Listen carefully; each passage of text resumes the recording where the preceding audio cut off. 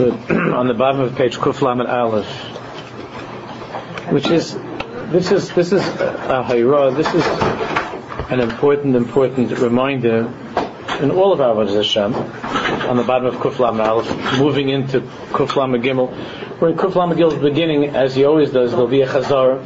He's going to be reviewing and bringing us back up, especially since the last 2 weeks are learning Chanukah in Yonim. So we're in the sugya of tefillah, of davening. We're not talking about davening, but really what does it mean to daven? And hadvar hayotzim halayv, nechnasim halayv, words that come out from the heart, enter into the heart. The ikka is not other people's hearts, but our own hearts.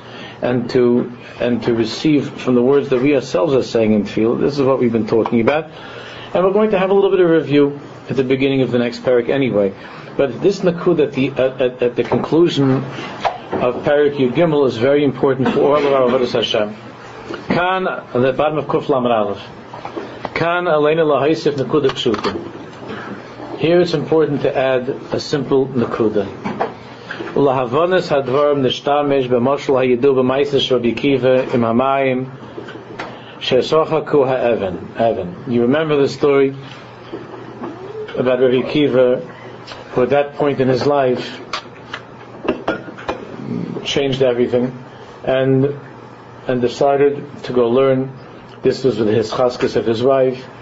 But the idea of how such a thing could be possible, the person feels that, how do I make up for 40 years of not learning?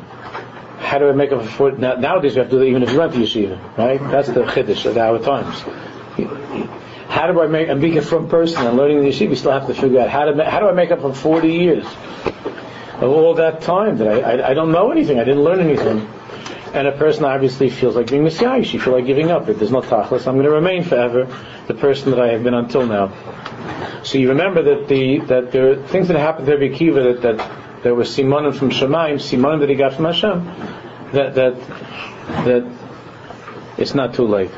And this simon was the drop of water, the water dripping on the stone that had made that hole in the stone, right? Over the course of thousands of years, that it had penetrated, the drops of water had penetrated. The Sfarim HaKadoshim often refer to that mashal that Rabbi Akiva said, well, if a drop of water, drop after drop, is able to make such a rishim, such an impression, to actually, the soft drop is able to bore through, at some point, to bore through a stone, then certainly the words of Torah, which are compared to water, certainly they can drill through a mind like mine and a heart that is like mine. Now the Sfarim tells that kol tipa v'tipa b'fnei atzma. Any individual drop, you all learn this, you know this, it's part of your 40 years in yeshiva, that kol tipa v'tipa b'fnei atzma, that each individual drop, im adam hayabal livdaik b'mara ha'inayim, mahi pa'ala. If you would go with a magnifying glass or a microscope, and you would look at this rock as that new drop is hitting it, and you'd want to see, wow, what's it carving? What's that drop carving into the rock? You wouldn't see anything. The same way you wouldn't see if you put a seed in the ground and you go and you sit by the tree and you don't go to sleep, you just look at it, and you would see, let's say, or you see a little sapling you put into the ground and you stare at it. You wouldn't see, and it's raining, and then the sun comes out, and you say, well, there's a little tree, and there's rain, and there's sunlight. This looks like it has all of the makings of a redwood, you know. This is going to be a big tree, and there's going to be fruit. So you're staring at it, you don't see anything happening. So you don't see any imprint or effect of an individual drop. You wouldn't see that particular individual drop had any effect upon the rock. And if somebody would say to you, do you believe, if you didn't know that this was possible, do you believe that it was these drops of water that made a hole through this thick stone? You would say that that's not possible. That's simply not possible, based upon your scientific observation for that moment. And since you didn't know anything about how it works over the course of time, you would just be looking at that moment and you would say it's not possible. the rock is very, very hard, and the water is very, very soft. I watched it myself. I looked under a microscope, and nothing happened. I didn't see anything carving any drop of water that was able to do such a thing. The teretz is thousands and hundreds of thousands of drops are mitzdarif, are joining together, one with the other drop, one with the other drop, another drop together. That mitzdarif was over many years. Then Mizgala Nekuda Mashma'us is Shehufka Aideh Hatipus. Then you could find the meaningful change that took place as a result of the drops. It's not this drop or that drop. It's not one drop or it's not one drop. When does it happen? How did that first Roshim take place? That imprint on the stone that began to drill it, to move it towards that point where it actually be a hole. It's impossible to know. But one thing is clear: the drops are consistently falling over the course of time. That's the only way it can work, and that's the only way it works with. That's the only way it works with Torah also, and with Yiddishkeit. That's the only way that it works. We spoke about this earlier. You could say words. We spoke about this around 2 months ago. You could say something that inspires a person, so you give them like a shot, an injection, and there's a hisayros for the moment or for the day. Something with Yiddishkeit, or you can get that. You hear a drasha or something, or God forbid, something terrible happens to somebody, and you start to think, what's the tachas of my life, and what's going to be with me? It's a hisayros, but it's like a big splash of water. If you go over to the rock with a hose, even with like a power hose, is that what it's called when it goes very strong? Mm-hmm. You go over with a power hose and you spritz on the rock. It's not going to make a hole in the rock. So even if you go to the best drasha, right? You go to the best shir, you have the best kol nidre, or the best ne'ilah, or there was the best, you had the biggest simcha, you married off your kid and you thought this kid would never get married, and you married off the kid, or you went to the best levaya or whatever, like it's a gewaldige levaya. It was really chas v'shalom a terrible, terrible tragedy. It was a big levaya, and it made a wow. And you said, this is something I have to think about. And you go home and you tell your wife, we have to think about changing and so on. So that's like a power hose. It doesn't make a hole in the heart. It doesn't change the nature of the rock. Just like if you go over to the wall with a power hose, clean it a little bit. It'll be like for a couple of days, it'll look nice. But same thing with you and with me. If we hear a very inspiring shir, or there's a big simcha, or there's God forbid something big, the other way that's not good. So, but it doesn't. That's called hisayros. Everybody's looking for hisayros. To go to a good shir, to go to see something that'll make a big rosham, to have a big simcha. That's hisayros. But that doesn't bore a hole through a leiv shel even, through a heart that is stone. It doesn't do it. It doesn't change your life. A little bit, but it doesn't change it. All of us have had those kind of things. It doesn't change your life. You can look back sometimes the same day. I told you once before that when there's the famous mice that happened by the Chavetz Chaim with the dibbuk, in Iran, that there was some kind of a dibbuk in the shama, whatever, that went into that went into a girl and took over. It was like a possession, they call it by the guy. There was a dibbuk. It was a real thing. The Chavetz Chaim said it was real. And there were tzaddikim that were there, but there were tzaddikim that were Yidden. There might be 2 or 3 Yidden that are still alive, that were there. They saw it. They were in Radin. That heard the girl talking in a man's voice in other languages and saying things about everybody in the room that nobody else knew. And the Chavetz Chaim said it was an emistic dibbuk. So it was a very, very big hisayros in Radin, because all the things that you always believed in, you saw before your eyes, that there's a next world, that you're punished for your aveiros, like you saw everything they saw, and it made a very big tumult. There were boys that walked in. Bacham wanted to see the dibbuk, and they walked in, and the girl looked at the bacham and said, "You're not embarrassed to come over here? This is the aveiro you did 2 weeks ago with this person," and named the person in town, and that who the married lady is that you're thinking about all the time, day and night, and you're doing all kinds of affairs. So you understand, the bacham were all tearing out of the place. They're running out of the place, and the only ones that were there were Rabbi Wasserman, Rabbi Yidushnitz, the tzaddikim stayed there, and everybody else was afraid to go. And I heard this from my Rebbe. Who was there. That he said that night when it happened, this was all coming out like in the afternoon. That night was Marav. So the guy went up to Dav Marav. For the Amid V'hu, Racham Yichabem L'Ashchis, Dav Marav, and Yizkav Kashmer Aleinu, and Kaddish finished. So Rabbi Yucham was there, Rabbi Yucham Levovitz. And Rabbi Yucham started to scream afterwards. He said, look at what a human being is. You saw 3 hours ago, Schavainish, Bechira Chavshis, Olam Haba, Mashiach, Chisa Mason, almost all 13. Almost all of Yud Gimel Ikarim. Almost all 13 principles of Yiddishkeit you saw this afternoon. And it's given the Zelba Marav. What does it mean? It's the same Marav as any other night of your life. The same Marav. It's 3 hours later, Rabbi Yucham said. I heard this from my Rebbe. The same Marav. You'd think that it would be like a Nila, no? Everybody screaming and crying and yelling out. A couple hours later, it was a very exciting show. It was a very exciting show.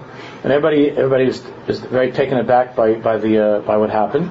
And 3 hours later, what is it does make a reishim on a person? What is it that makes a hole in the heart that's stone? It doesn't have to be the power wash.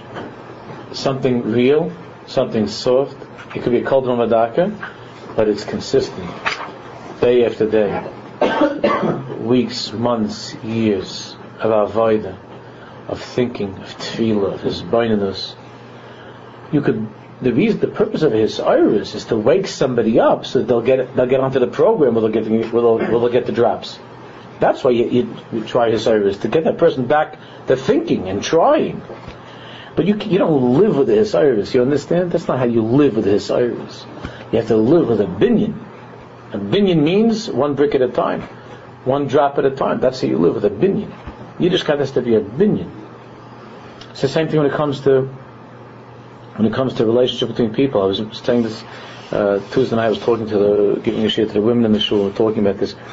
It's the same thing. You have some people that their family life consists of power wash. Every now and then, you know what that means? The family's going on a big intercession trip.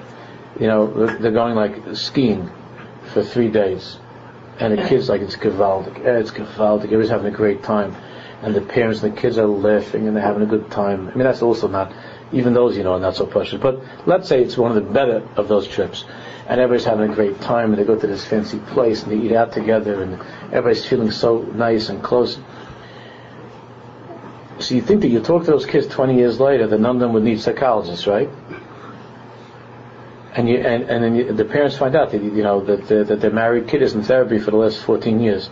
And so I don't understand. We went 3 times a year. I took them to Eretz Yisrael for a week. I took this kid skiing for 3 days, and every now and then on a Sunday I took him to the ballpark.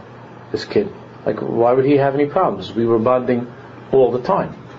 4 days a year, at least 5 days a year, we bonded.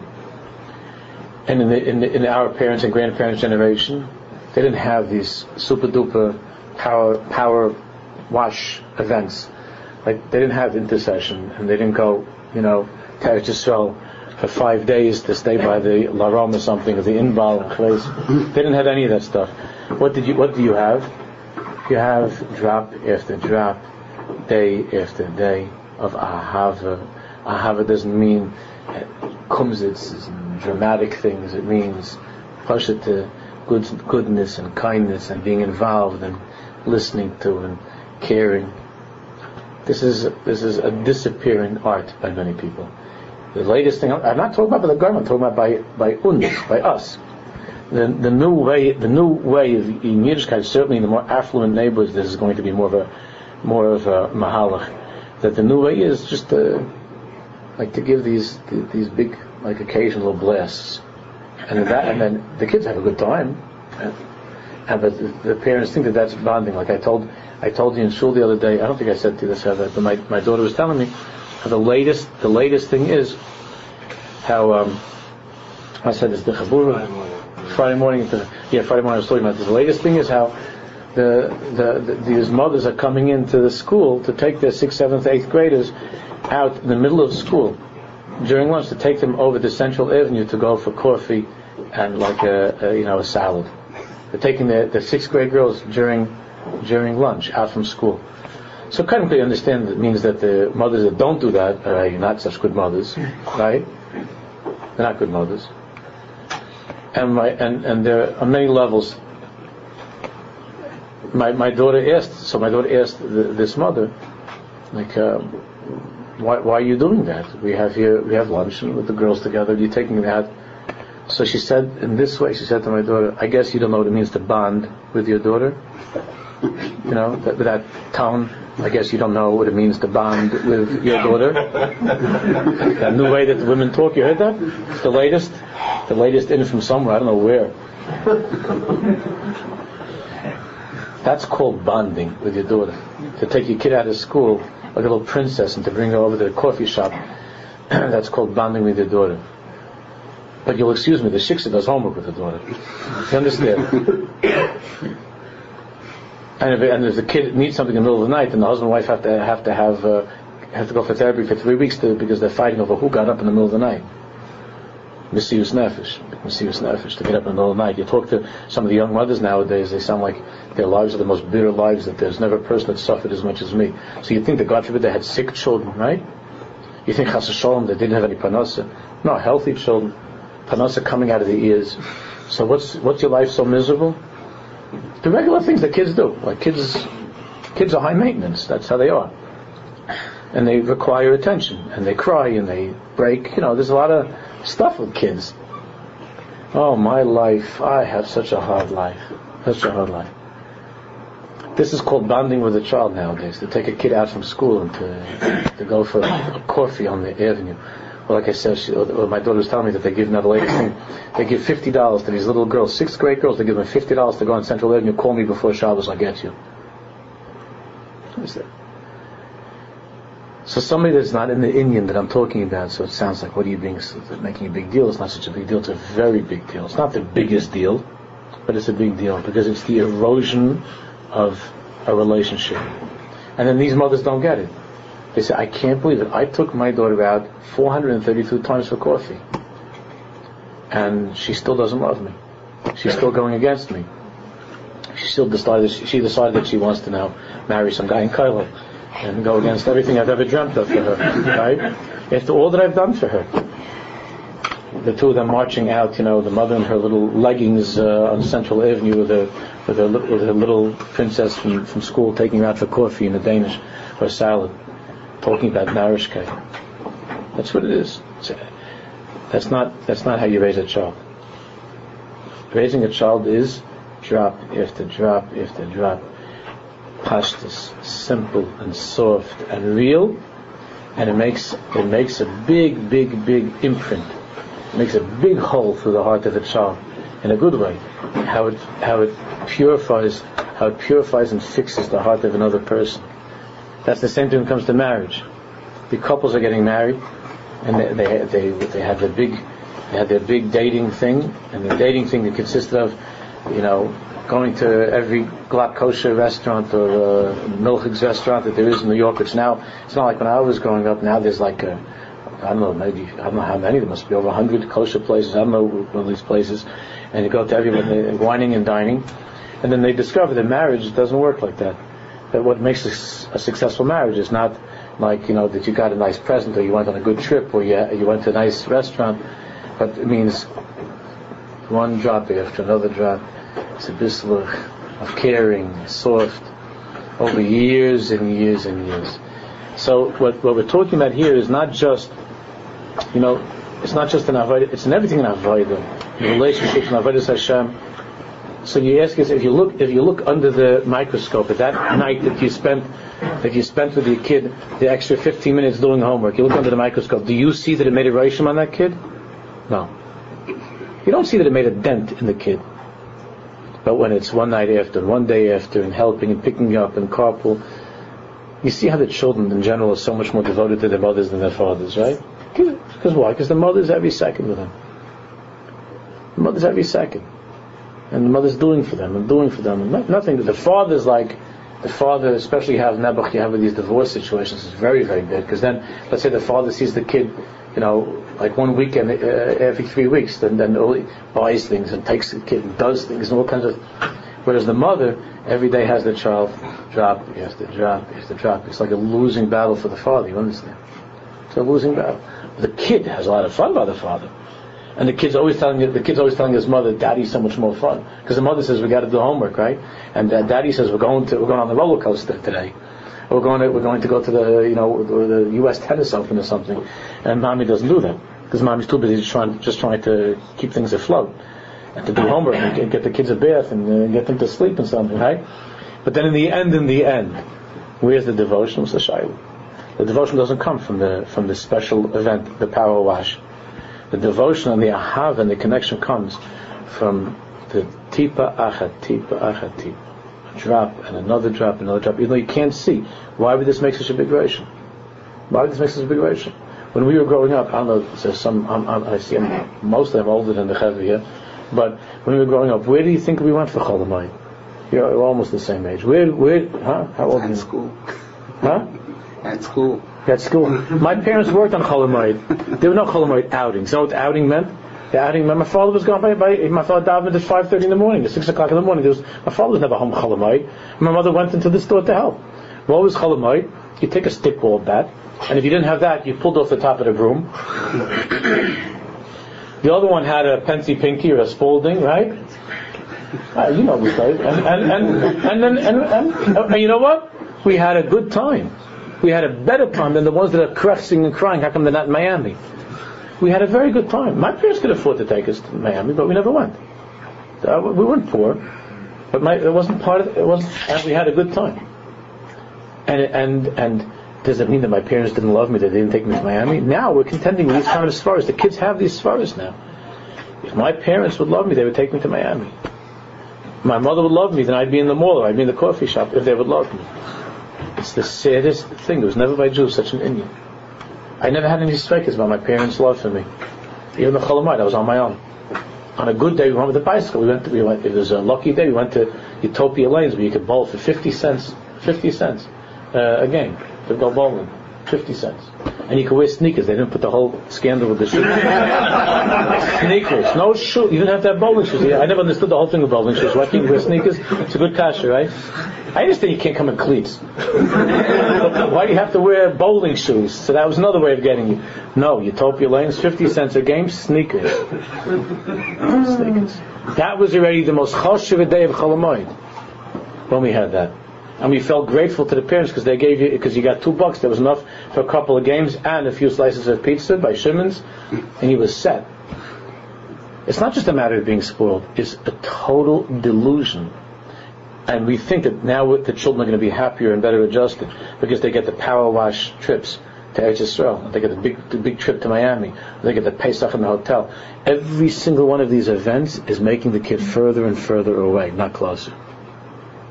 Further away, not closer, because the parents use that as an excuse for bonding.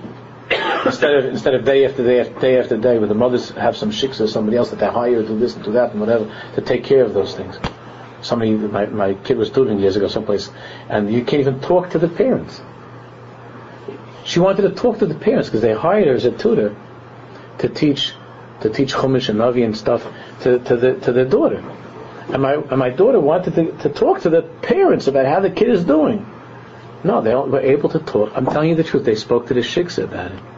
She had to say about how she's doing in Chumash and Navi, because she tried calling, she couldn't get a call back, and she never saw the lady at home. And when the shiksa said the lady's at home, but she's indisposed for her own child, so she would come there. Listen, she said that they had 3 children. She would come with another seminary girl. As a maestrai, another seminary girl, and they had tutoring time for the kids, but you could never talk to the parents. They're not there. And on the phone, they didn't return a call. I'm calling you about your daughter. No call back. Talk to the shiksa about Chumash and Navi. So she's supposed to ask you, like, what parak you up to? How's it going with Shmuel Hanavi, Shaul Hanavi? What's going on? No? These are extreme situations that none of us have a shaykhs to these kind of crazy stories. But a little bit of a tumah, you have to watch out. That's what he's saying here. Hashpah, when it comes to pnimius, is never ever with the hisayris. Hisayris is to only get you onto the treadmill. So you go to the doctor says to you, you're 100 pounds overweight, you're going to probably die by the time you're 45. That's a hisayris, right? So, oh boy. So then you go home and you tell your wife, wow, I had such a thing with the doctor, I got a clot, 45, and then your birthday's next week. you finish until you're 45, and you're 100 pounds overweight. What a clop you got from the doctor. So it's a hisayris, and you tell your wife, that's it. I want to be with you and the kids and grandchildren, and I'm going to do this, and I'm going to do that, and I'm going to do this, and I'm going to do that. So you go out and you buy the most expensive treadmill, and you get you hire a personal trainer. That also goes with the same ladies on Central Living. You hire, and there's a lot of things that go, a lot of service in these in Yonah, and you hire a personal trainer. But you have to get on the treadmill every day, and you have to do it. Tipa chatipu. And there's nothing glamorous about it. There's nothing exciting about it. It's just hard work. But that's how this ashpa. This iris, if it worked to get you on the treadmill, and it worked to try to get you to lose the weight, then it was good. Then it was the hisayrus was kedai. But the hisayrus, people confuse the hisayrus with the binyan. So what does it mean? It means that they think that they have hisayrus. So I need to do what? I need to speak to 40 other doctors that are going to tell me that I'm going to die. And that'll keep me from having that milkshake with the whipped cream on top. I have to have enough hisayrus, so I shouldn't do it. The Baba Rebbe Schusi Elena Reb Shlomo, he was a chain smoker, like many Jews were in Europe. He was a chain smoker.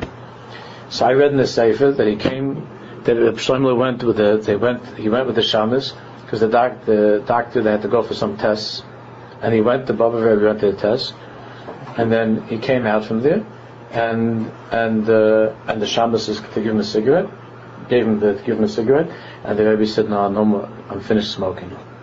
So the shaman says, what? So he said, the doctor, they said that they found now, it was I guess in the 50, I don't know when, they found out that it's very dangerous, the smoking. So that's it, no more. That was it. The shaman said that was it, that was the end. Gamarinu. Imagine, he got his iris, the Rebbe got his iris, and now it's time. You don't think the Rebbe had a need for it? But it was a binyan and avodah, day after day after day. It's a binyan. Now, like people are going, how many books are in the bookstore on dieting? Go to the bookstore, go to the library on dieting. The only books that are more than dieting are cookbooks. But otherwise, dieting is a belt of books on dieting. This diet work, and you have this person goes. I've seen people that I know that like you see them. I don't see them. So I see them once a year. It's like 3 different versions. It's like this one is 300 pounds, this one's 180 pounds. Then you see him a year later, it's 400 pounds. This one is 280 pounds. Like this one, and you can tell him what's going on. Yes, what's with the? Every time I see you, it's like you see 2 people, 1 people, 3 people. So he'll tell you that he's on a different diet now. It's all hisayrus. In our house growing up, I told Zmeiton Shul, my father's thing about a diet, when he felt we needed to lose weight, he would say, stop eating so much. that was the Rav Mordechai Weinberger diet. Stop eating so much. Didn't mean that you have to throw out everything from the house and lock the refrigerator and have sirens go off. Diet. You didn't have anything. My father just said, stop eating. You eat too much and have control over yourself. You don't have to eat just because it's in the house. No, because on the Dr. So-and-so diet, you can't have anything with it. Like they have these, they send it, isn't it Rachmanis, they have these, rich people have these meals brought to their house. You know what I'm talking about? I forgot what it's called. Social diet delivery. Yeah, Zonda. Yeah, there's a newspaper that they deliver. You have to live like that, and you wait they wait like all day until the delivery comes. And if the truck doesn't come, they'll die. So the truck comes and it puts it at the door. It's showed in the newspaper, kosher, and it leaves it at the door, so that that they could have the one thing that they made them a little bit of a meal, and these are the richest people. Who else can afford these kind of things? So the richest people have to come onto such a crazy hamtzah that they shouldn't eat because you have no self-control, and it's more by the richer people. You understand? Because the richer the person, usually not lav davka, but there's less self-control because they're more used to getting things right. You see, like sometimes you could talk on the phone, you can see after 30 seconds whether it's a rich person or not. Because a person who's not rich and the answer is no, they're okay with it. But if it's a rich person, then they'll make 3 calls back, and they'll leave you messages, and they'll have somebody else call you. Listen, I'm telling you, it's almost always, not always, almost always. There's no such thing as no. You say, no, this is not a good. I'm sorry, no. Like I had many times. Let's say there was one of the richest frum people in the world. So he wanted a shidduch with to make a shidduch with his daughter with one of my guys, with one of the boys. So they told me to the person you have to first talk to Rabbi Weinberger. So he was uncomfortable. He didn't know. So the Gvir calls me up. So it's a chiddush. He didn't have for somebody call up for him to have 2 people calling to. So he called me up because he loves his daughter. So they spent a lot of times, ski trips and so he calls me up and he says he talks to me about the shidduch and this that, and I had already known about this person from years ago, and with an Indian that I was involved in, and it was absolutely not for this boy, not the girl, and not the parents, not for this boy. So in a very nice way, I said, I don't think that I could recommend it for this. It's a different type, it's a different background, different type. I don't think I would recommend it for this particular board. Let's call him Shmerel. I'm not going to recommend it for Shmerel. So he doesn't talk about it right. He just says, okay, that's what you feel. I understand. Hangs up. 15 minutes later, I get a call from one of the biggest Rosh Yeshiva in America. Right? Who this guy gave millions of dollars for his yeshiva. I get a call from one of the biggest Rosh Yeshiva. What's the matter? How come you can't try to make a shidduch? So I tried to explain to the Rosh Yeshiva. I'm telling you, this happened. Before Rosh Hashanah in Elul. How come you can't? How come? What's the matter? She's a nice girl. I said, does the Yeshiva know the girl? No, but I know the family. This and that. I know the family's signature. You understand what I mean? I know the family. So I'm sorry to say it that way, but that's exactly what it was. So I tried to explain to the Rosh Yeshiva, and the Rosh Yeshiva, here's what I'm saying. And the Rosh Yeshiva says, okay, I understand. 2 hours later, I get a call from a shamus, from a rebbe, from Eretz Yisrael, a Chassidish rebbe. The what? The rebbe wants to talk to you. Okay. The shamus, I'm waiting on the phone. The rebbe goes, same thing. What's the problem? It's not a good shidduch. It's a nice family. It's the same conversation. Same conversation. And then it was even after that, after the Rosh Yeshiva and the rebbe, there was another person that didn't call me, that came to the house to ring the bell. They wanted to talk about the shidduch. It's a friend of this person to tell me that they're really very nice people, and I should consider it. Only rich people do that kind of stuff. You know what I'm saying? Very rich people do that kind of stuff. Because how could he hear the word no? And not only that, some shmendrik like Weinberger, who he could buy out, he could buy out with his toenail. Some shmendrik like Weinberger is telling him no, and he felt so powerless because he knows that if I tell the boy no, the boy's not going to do it. So he felt so frustrated by that. So he sends all the troops. This is a metzias that we have to. In our times, this is in the sign and these nisyanis for us. That we have to be careful. But the tzaddik here is talking, of course, is the ikkas. He's talking about davening and have to work on anything avodas Hashem. The bottom of the page. Gam ben nekuda. I'm sorry, I went away a little bit. It's an important nekuda, but it wasn't meant as a power wash either. Gam ben nekuda sahavoida. When it comes to avodas Hashem, ba'ifin klali, in a general way, u'ba'ifin prati. Binyan hatfila ba'anu aiskim, in the Indian of davening. Zui b'china shel tipa v'oid tipa.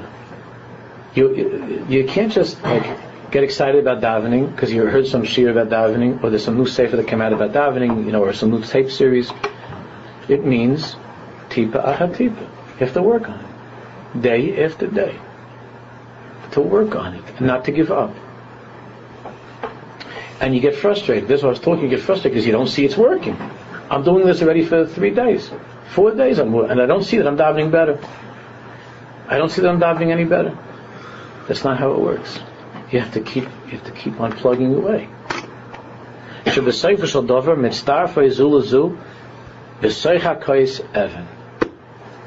Eventually, you keep it up, it'll make a hole through the rock. Sometimes you see a Baal Tshuva that's learning. It's the most inspirational thing to me. You see a Baal Tshuva that's learning, and he sits with a dictionary looking up the words, right? Learning a Gemara, learning a Mishnah. He's looking up every word and writing it down. And chazing and ibachaz. He doesn't care that he didn't finish this blot or that blot. He's trying to understand it. I look at those people. Those are like my heroes in the whole world. Those to me are the biggest heroes in the world. Because they're smart people. They could be working in some choshev firm, and they're prepared to be like Rabbi Akiva, to sit like that again, like a little boy, and look up words in a dictionary, to write them down on this, and to try to. I had a discussion with a place. There's a yeshiva that didn't want to take in a Baal Tshuva the other day, not from our neighbor, in a different area. Didn't want to take in a Baal Tshuva. Why? In first grade, didn't want to take the kid. Before first grade, I don't know, but that's like pre-1 or something. Didn't want to take the kid into yeshiva. Why? Because so this Baal Tshuva is a student of mine. Why? The explanation is because they're afraid that as the child grows up, he's not going to be able to learn with them. He's not going to be able to learn. The father doesn't know Gemara. The father never went to yeshiva. The father's not going to be able to learn Gemara with the son. So they didn't want to take the kid in yeshiva. I don't know. You ever hear Svar like that? I said, so where's he going to go? To the Baal Tshuva Institute of Learning? What are you talking about? I said, this guy works on himself. He turned his whole life around, and he works on it. And he works on word by word, sentence by sentence. And you're going to tell him that his kid can't go to yeshiva, to send him to some whatever modern place that's not for our yeshiva? So don't worry. This guy has no ego. He has no problem telling his son, I didn't have the privilege of going to yeshiva. I don't have the schus. You do. You'll help me learn. And to ask it and to get someone to help. He has no problems with his ego. And so Baruch Hashem, they took the boy into yeshiva. They took him in. But these are the most choshev people in the world. Because it's not a matter of inspiration. They were inspired maybe 10 years ago at some seminar. That's not it, or some Shabbaton. That's not the point. But to sit down with a dictionary and to translate and to go for Baal Tshuva to go to shul. Every experience of a Baal Tshuva in a shul is embarrassing. And if they call them up for an aliyah, they get nervous and they have to work on it for a month before just to get an aliyah, and they get nervous about the aliyah. Then you and I walk up for Baal Tshuva. That's a traumatic experience to go for an aliyah. You know that? It's a traumatic experience. They're always thinking that they're saying the words wrong, or they don't know how to say it, or they're afraid, or they want to look like they know it by heart, because it looks like a lot of people say it by heart, and they don't want to have to look at the paper. It's a traumatic thing. And they keep on going. They go to shul. They go to learn. Those are heroic people. That's tipa achat tipa, and they become great people. Great people. They might not ever become a Talmid Chacham, because it's very hard to start late in life. But it's not like it was with Rabbi Akiva. It's harder nowadays. There are a lot of distractions. If you would have the time, you would be a Talmid Chacham, but just they don't have the time anymore because of the Parnassi and everything. But they'll be great people. They're going to be in Olam Haba in a much higher place than a lot of the people that just took it for granted. That's what he's saying.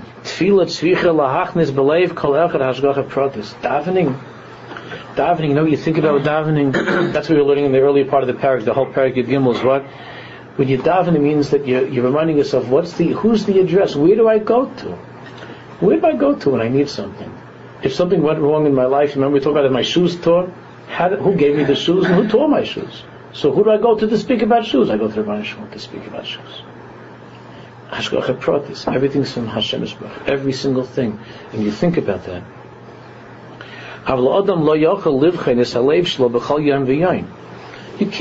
You can't know where you're holding and test yourself every day. How far am I getting? In other words, how deep into the rock did the water drip, and is it almost going to be a hole in the rock? You don't know that. Rabbi Nachman said all the time, Aklal, you don't ask yourself, where am I holding? You just do the right thing. You do the right thing. Like I said to you, I don't know if I said to you last week when the Koska said, I don't need Hasidim who are walking around all the time being Mahara B'tshuva. who have thoughts of tshuva. I want Hasidim who are so busy they don't have time to do any Averis. That's what he said. It's a good vibe. I want Hasidim that are so busy learning and davening and growing, they don't have time to do Averis. They're so in what they're supposed to be doing that they don't have to sit with the cheshbainis and a million things. They're just doing what they have to do. That's the kind of Hasidim I want to make. Hasidim are busy thinking, learning, davening. Ben al Mechaver, busy with good things. That's the ikka. But to say every time, where am I holding cheshbon nefesh? All things are cheshbon nefesh, not cheshbon. Like, it's time for self-evaluation and all of that. There isn't any cheshbon nefesh. Of course there is. A person puts aside a time, a little bit of time, like the Tanya says, whatever it is, a little bit of time. Every now and then you make a cheshbon nefesh, and every chodesh, whatever, make a cheshbon nefesh, something. Not like every day. Where's the drop of water? Where's it holding?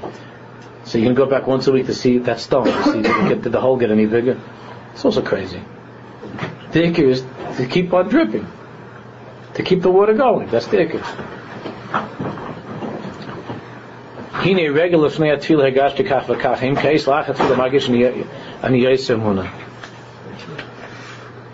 It's hard to say. Today, is it better, more emunah than yesterday? Ein kli, the page kuflan of the base.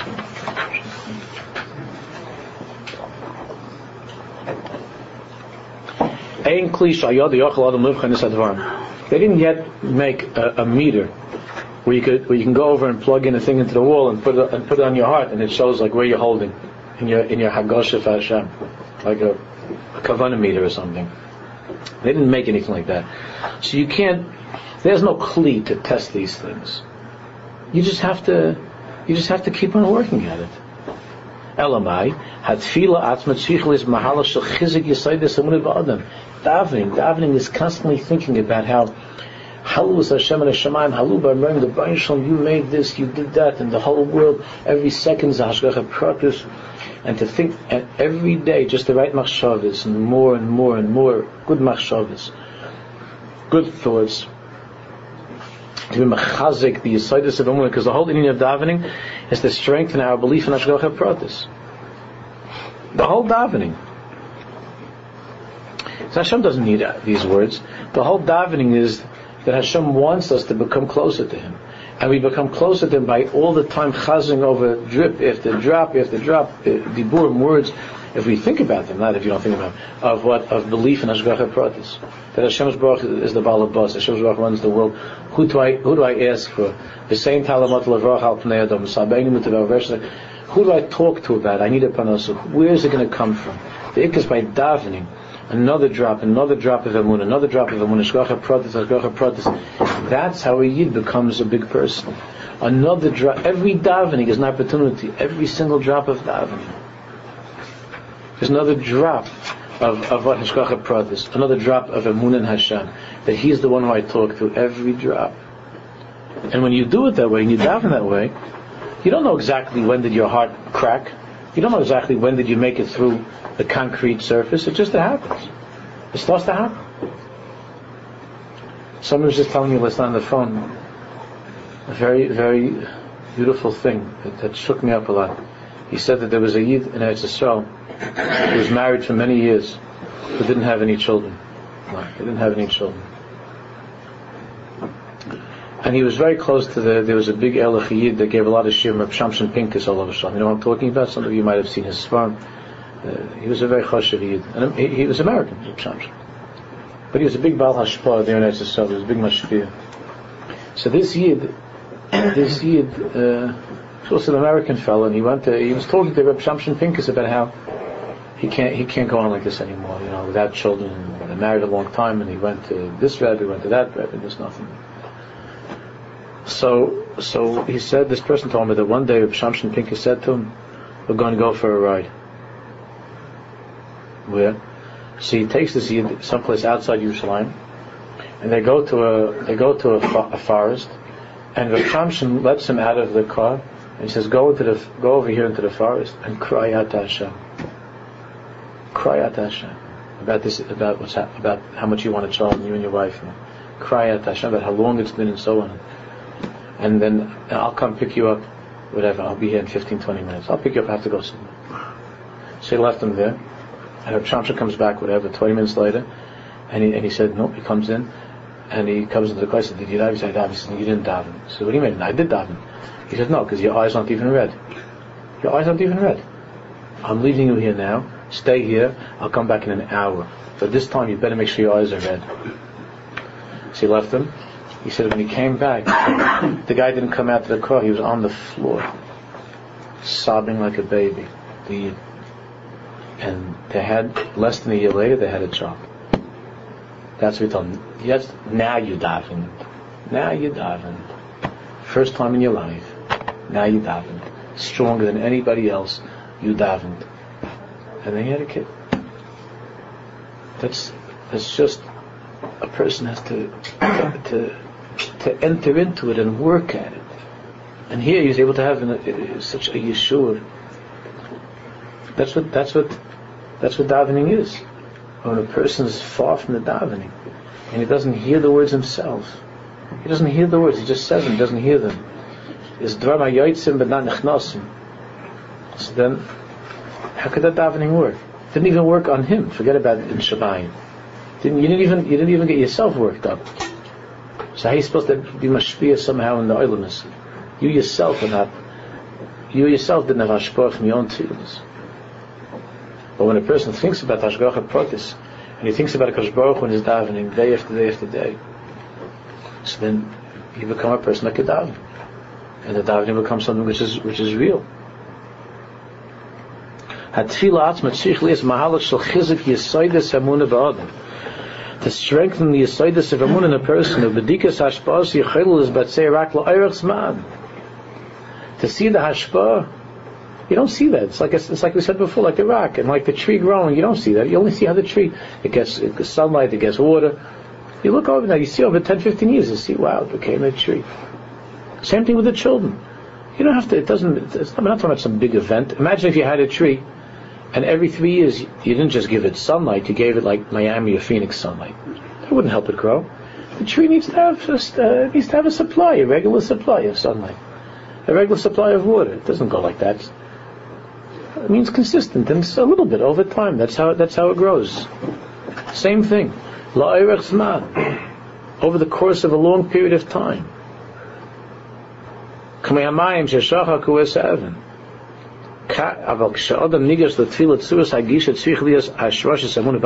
you daven? You daven, the ikr is not to be answered in your davening. That will happen. But the ikr is hashroshes hemunah ba'atzmai. To drive emunah and Hashem deep into your heart. To drive the emunah into your heart. That's the tachlis of the Mela. When you're a bigger mammon, so then there's a higher hashgacha pratis. And the bigger the mammon, the Ram says, the bigger the hashgacha pratis. The bigger the hashgacha pratis. And the more koiches your tefillah have to be parl and shemai. So the tzaddikim are able to be parl such things. Not because they have a better voice, or they say the words nice, or they know, but because their emunah and hashgacha pratis is so strong. When the Gemara, the Rebbe Chanina ben Dosa was able to say ha'aymer l'shemesh like ha'aymer l'chaymen, like, right? The Rebbe Chanina was able to say the same God who makes oil light can make vinegar light. We can't say that and get away with it. And then you light the vinegar and something's going to happen. It's not, nothing's going to happen. Because if we would say the words, that we wouldn't mean them. We would just say ha'aymer l'shemesh like. Even like you have a few ma'asim, famous tzaddikim, about how a person saw a ma'asim from a tzaddik and then he just wanted to duplicate that ma'asim, then you can't do it a second time, because the first time it was very sincere, the second time is not sincere. The second time is just imitating the first time. Like that guy in the forest, the Shamshon Pincus, he said this wasn't bad, and he thinks I could also use a panosa, so he figures that tomorrow I'll go back to that forest, and this is good. That's where your problem is. It's not so passionate. But when you live with hashgacha pratis be'emes, then the tefillos are answered. Zui hakdami yisoidus l'kol mahalach hatfilah. This is a basic introduction to the whole inyan of davening. To the whole inyan of davening. To the way davening works. He'll talk much more about it, amazing things in the next parak mamish. Kish'odem medabrim ha'Ribono Shel Olam. When a person speaks to the Ribono Shel Olam, with the Ribono Shel Olam,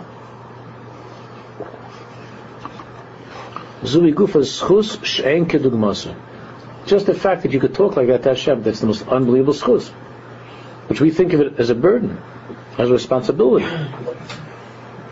It's the most unbelievable schus. What a schus a person has to be able to talk to a person like that, whenever we want. And then there are special times of the day that we're able to speak to him with words that are so powerful and so meaningful. When a person recognizes this, when he knows that this is the oimek, this is the deeper thing that I can receive from davening, is what? A connection to Hashem, and a belief in Hashgacha Pratis, and that Hashem is the Boirei, and I'm a Nivri, He's the Creator, and He created me, and there's nothing in the world that's only the Baruch Shalom, there's only Elokus, and that's all there is. When a person davens that way, his davening becomes a davening that's filled with simcha. It's not a burden. It doesn't feel like it's schlepping. You don't have to go out of shul 10 times. You ever see grown men walking out of shul so many times, back and forth, back and forth? If your 8-year-old would do that in school, they'd be sent home. They get letters and calls home. And you go parents teacher, they say, no, your kid's coming back and forth. The grown men in shul, you know what I'm talking about? Back and forth, back and forth. You never saw anything like it. It's a crazy thing. What the Beis HaKisei say? I mean, maybe once in a while someone has an Indian, they have a problem or something, but healthy people, where they're going back and forth to take care of a kid. I mean, it could be the kids taking care of them. Back and forth so many times to go in shul. You ever see yourself doing that? I'm not asking you to raise your hand. You ever feel yourself doing that? Like you're getting antsy, being in the same shul, it's already Shabbos, and a couple of too many aliyahs and a long haftarah, you know what I'm saying? You just feel uncomfortable. You got to get out a little bit, so you'll see, you go to the Beis HaKisei, you see, you never know, maybe something will be talked about the Beis HaKisei. Or you go down to walk around a little bit, to get some air, to schmooze, to check up on your kid, whatever it is. Grown people. No child would ever get away with that in school.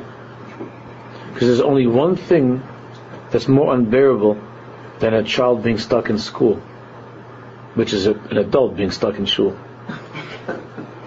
It's bigger, Rahmanis. Because why? Because an adult has more bechira, right? So an adult knows I could be in 1,000 other places. A kid doesn't know. The kid says he's going to go to school. He has no choice. He can't go out of school because he'll get in trouble. Not me that. But an adult really gets upset because I could be in 1,000 other places. Especially today, I could have davened in the Hashkarim minyan or something. I got stuck with some Baal Tefillah that's gargling over there for the whole, for 2 hours, and I got stuck with some Baal Tefillah. Why are people walking in and out of shul all the time? I don't know. I'm Leanne Harb. The shul's almost 15 years. I think there was maybe once or twice that I had to go out because of a personal, physical thing that I had to go out in 15 years. So I assumed that most of the chevras like that too. That before they daven, there's a halacha. They take care of the ashiyatzes and they do what they have to. And you can stay for 2 hours, 2.5 hours. You can stay in a shul. Sometimes a person doesn't feel well. It happens. So they say that over 15 years, 2 or 3 times that happens. But you have people keseda, back and forth, coming and going, in and out. What is that? It's not to be able to have a shaykhis tefillah. Davening is a burden, it's a schlep, and you want to get out. You just want out. Or you need a change. Then you have the people davening in 7 different shuls syndrome. I have to have a change. It's like, change of scenery. So you like this shul, like this shul. They're all nice shuls. There was never in the history of Klal Yisrael people davening in 7 different shuls. There was never such a thing. We spoke about this many times. There was never such a thing.